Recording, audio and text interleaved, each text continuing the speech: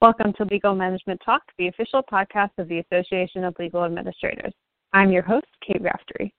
Today I'm speaking with Rob Mattern, MBA, the president and founder of Mattern LLC, and an overall expert about law firm operations topics like outsourcing, efficiency, and more. Welcome, Rob. Thanks for taking the time to talk. Hey, it's great to be here. You were originally scheduled to be a speaker at ALA's 2020 annual conference and expo, which has unfortunately been postponed due to the coronavirus pandemic. But that's not going to stop us from discussing the knowledge you are going to share with annual conference attendees. So before we get started, could you tell us a little bit about yourself and your work? Okay. Started Mattern in 1997. I used to sell outsourcing to law firms. And we just saw a lot of law firms outsourcing for not necessarily the right reasons, or if they were outsourcing, they didn't really enter into contracts or situations that benefited them as much as it should have. And I thought, I think there's an opportunity to be sitting on the client side, the law firm side, and assist them with this process to either help them improve their operation in-house, or if they want to outsource, to make sure they do so intelligently and sign contracts that are mutually beneficial, and make sure they're selecting the right service providers. So, wrote a business plan and started marketing it, and took off from there. Great. Well, now that everyone knows who you are, if they didn't already know before, since you're heavily involved in ALA, as we'll go into. So you were going to do two sessions at annual conference. One was called Information Governance as a Client Service Initiative. Could you describe the importance of information governance? I suspect large firms and corporate legal departments have a lot of resources to devote to it, but maybe not so much for small and mid-sized firms. Well, you're exactly right in regards to the size of the firm and the amount of resources they have to dedicate to information governance. A lot of people questioned this topic is like, how can information governance be a client initiative? And really, that's what it is. Okay. Everyone thinks of it just as managing the paper or the electronic records and making sure you can find things and you're destroying things in a timely fashion or per the retention schedules. But really, it's a client service, and because, number one, more and more clients are demanding it. They want to know where their information's at, how well it's being protected, and whether you're keeping it for too long or whatever. Okay, so a lot of clients in their RFPs that they're sending out to law firms are asking the firms to respond to that whole information governance. So the clients are driving a lot of firms down the information governance road. In the firm's best interest to be able to safeguard their clients' information, obviously. You don't want to get the reputation of a client breach and so on like that. That doesn't help you from with your current clients or obtaining new clients. And also, too, if it's done right and that there's a plan in place for both electronic and paper, and it's being implemented, in other words, the firm's in compliance, it's only going to make it more organized and more efficient in how you practice law going forward. And we're going to talk a little bit more about some of the pieces that go into that. But really, it makes it an overall more, cost-effective, efficient operation if you're in compliance. Unfortunately, and we just did a webinar a couple months ago on information governance, and about 70 firms were on that call. Not one was in compliance on the electronic side or the paper side or both. Wow. So it's great having information governance, great having retention schedules, but the next key is getting compliant.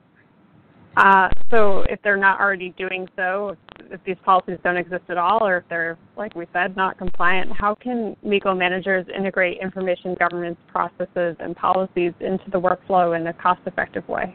Okay, a number of ways. Okay, first of all, just to circle around to the point, we don't have the resources in-house. So a lot of firms, smaller firms, don't. I tell you, you can't buy or borrow, is probably a better term, the resources to help you get a policy in place and, develop the schedules and so on like that. So if you don't have it, the expertise in-house, you have to go out and get the expertise. And even taking a step back before that, it's not, my mother used to say, life is not a destination, it's a journey.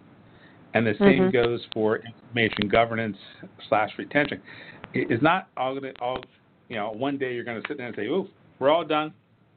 Now, you may be compliant across the board, which is a great place to get to, but you're continually working on information governance policy and implementation.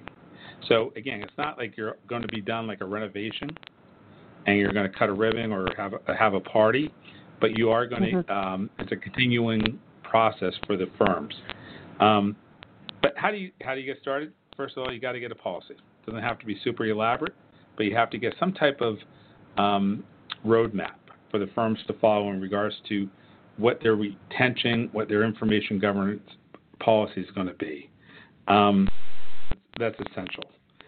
Next thing is, okay, based upon that policy, whether you do it in-house or you have an outside expert do it, is doing really a gap analysis or a risk assessment. Okay, where are we in compliance, or where are we close to getting in compliance, and where are the areas that we got to work on? Next thing is, there's a lot of different buckets here. You have your off-site paper situation, stored with an off-site service provider. You have your electronic. You have your on-site records. So really, almost pick the low-hanging fruit. Try to get some quick victories to get people excited, as much as they're going to be about information governance. But pick your battles carefully in the beginning till you start getting some successes and people are buying into this. It's also a great time that we find, and we're actually going to be doing a webinar down the line for AOA, and we speak about this a lot. We call it getting to zero. And when I say getting to zero, it's getting out of the offsite record storage business. And there's really three pillars to that. Is obviously the retention policy and implementing that. It's two, the digital front end. How are you going to stop producing paper that you have to do something with? And three, how are you going to destroy in a cost-effective manner the paper that is stored at your offsite record storage provider?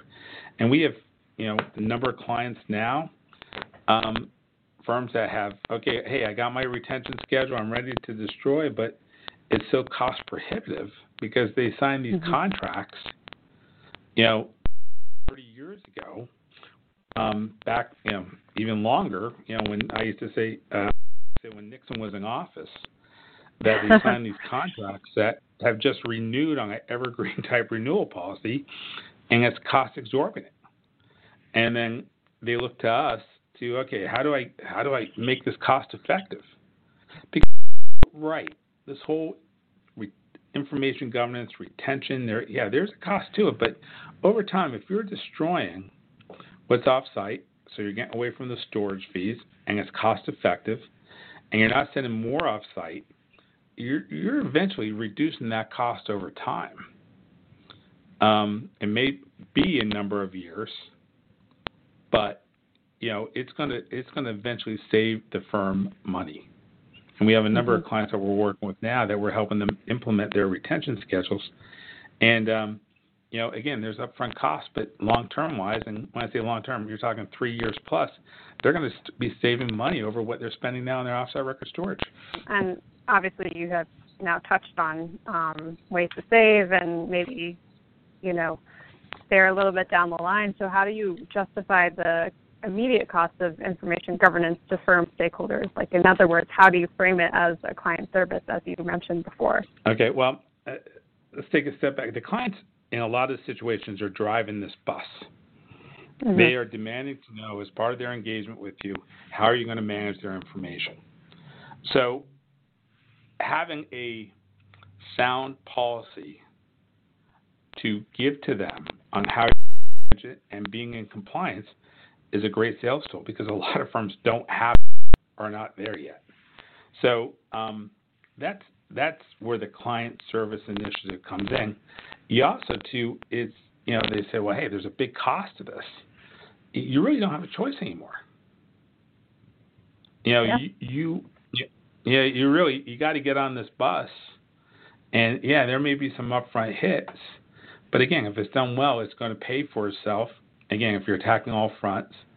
But, again, the market's demanding it. And the firms that are going to be the winners here are the ones who are going to have a policy that they are in compliance on for both electronic and paper. And also, too, people tend to dismiss electronic storage, not much of a cost to it. And they're right. It's much less than paper, but it's still about $10,000 per gigabyte if you're adding all the direct and indirect costs involved there. Mm-hmm.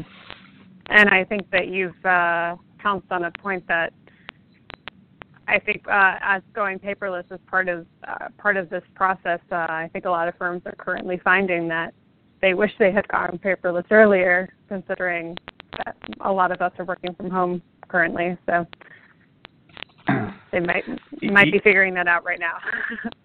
I just did a blog post. If there was a opportunity as sad as and tragic as this is, okay, it does, it is a tremendous wake-up call to be going more and more paperless than you were before. To have all this stuff, organized in your DMS system and something like that. If the firms needed a wake-up call, this is it. Absolutely. Okay, so let's move on to your other annual conference session, which is related. It's called Top 3 Things That Optimize Outsourcing Contracts. Can you describe what makes it a successful outsourcing partnership for both sides? Again, I think you hit the nail on the head there when you say both sides.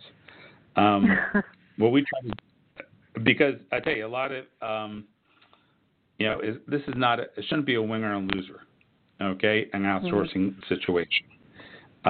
Some firms do attack it that way. I'm not saying there's anything wrong with it, but really what we should try to do is create a win-win situation here, and that's what we try to do at Mattern. And really, there's 3, to me, key parts to a successful outsourcing relationship. And the first one is, is expectations. Expectations of the service provider and the expectations of the client. Okay, and the expectations are really the service levels that the client is expecting the service provider to perform on a daily, weekly, hourly, monthly rotation, so that all the areas that the firm wants the service provider to supply excellent service are clearly detailed. And I call it like there's no surprises. You know exactly what you have to do to be successful in this job. And that's what I say to the service providers. And client, if the service provider does all these things in a timely fashion and with a success ratio of like 98% or exceptions of 1 per month or whatever, you will be happy with these services. So again, both sides know exactly what's expected of them. The next key to a successful outsourcing situation is the personnel, on-site, site managers, and the support that on-site people, the managers, get from the outsourcing provider. Okay, a lot of times, we'll go into a situation and the firm's not happy, and the firm will say, well, I really don't like my site manager. They're not doing a good job. Well, how many do you interview, or the service provider provide for you to interview prior to selecting the one you have? Well, no, they just gave us this one. That's mistake number 1. You should have a choice of your site manager or any other key personnel. I just don't want to limit it to the manager as part of your operation. And the outsourcing provider that you are hiring should have the bench strength and the personnel to give you that choice. I don't care how well RFP is written or how great a consultant you've hired or the greatest service provider in the world, they don't know your culture like you do. Mm-hmm. And there's certain personalities that work and certain personalities that don't. And a site manager that was great in one operation may not be great in a different type of operation. So the personnel on site is key, especially the site manager. And then again, the personnel that is supporting him or her when there's things outside the norm, or as part of the norm, they're getting good backups.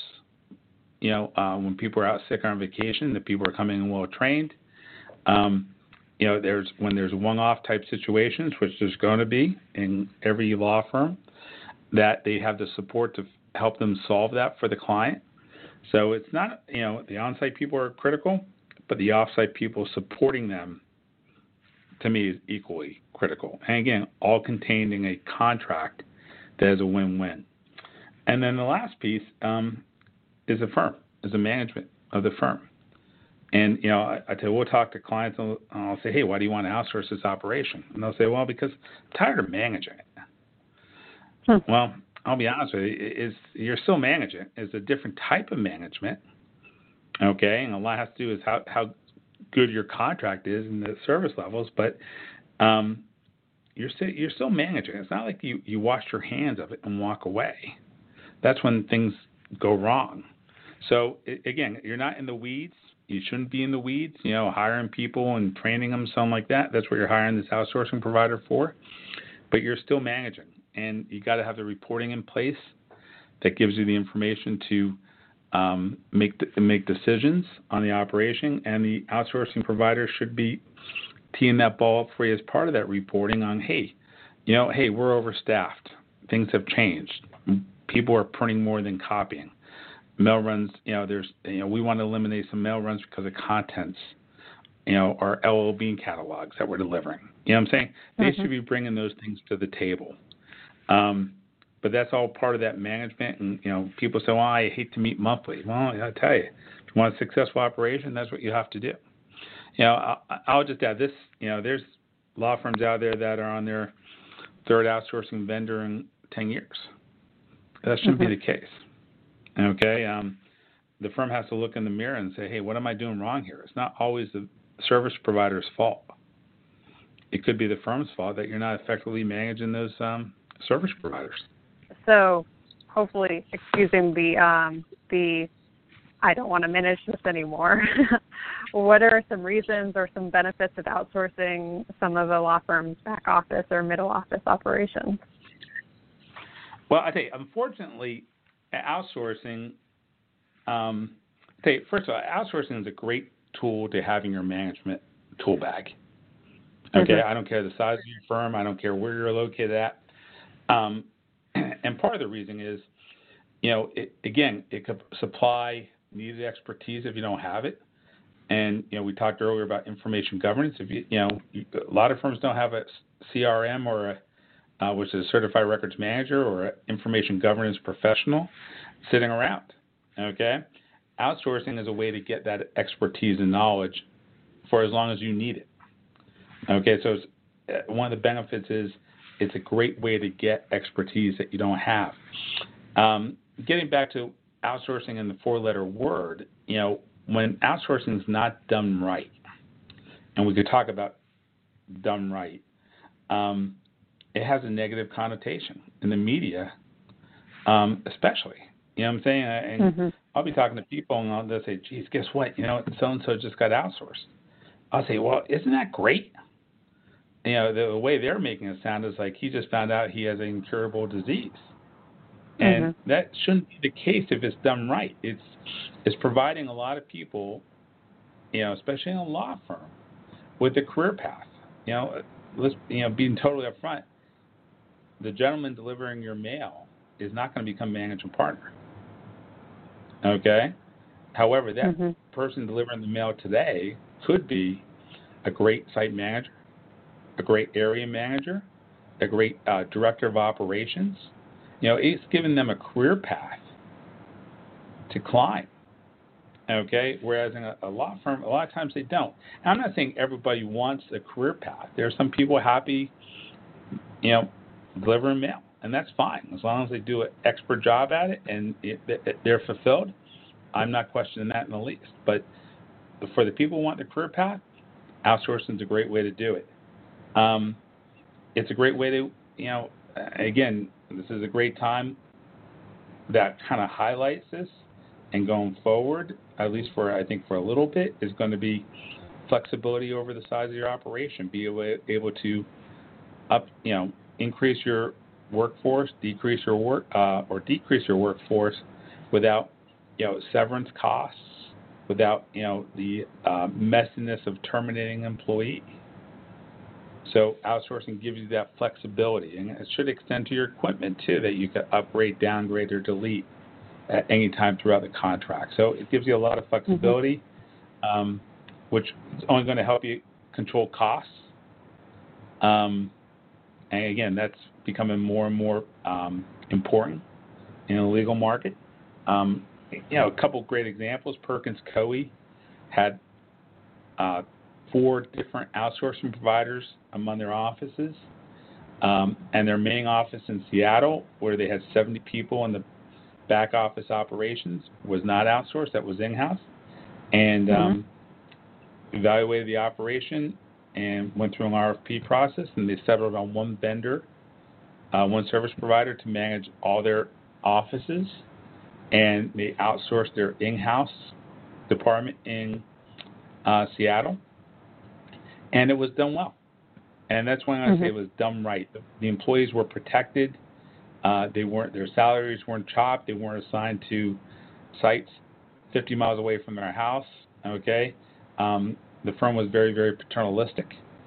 They kept their employees whole, but over time, that labor force is going to be right-sized, and the salaries that they were paying for those positions were going to be also right-sized once they went to market.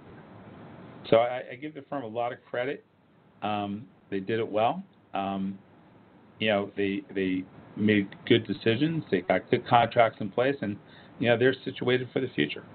Great. And finally, speaking of like the example you just provided, you have a column in the March issue of Legal Management where you emphasize the importance of efficiency and standardization. How does that relate to outsourcing?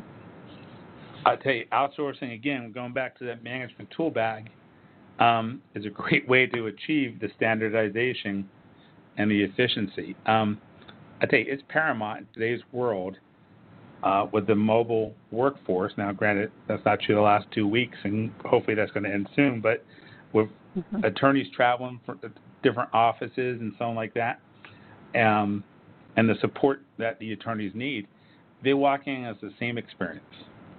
The machines are the same. The interface to the cost recovery system is the same. They know how to send jobs to the centralized repro, how to get things scanned, delivered, overnight services, sending documents to document processing to be done.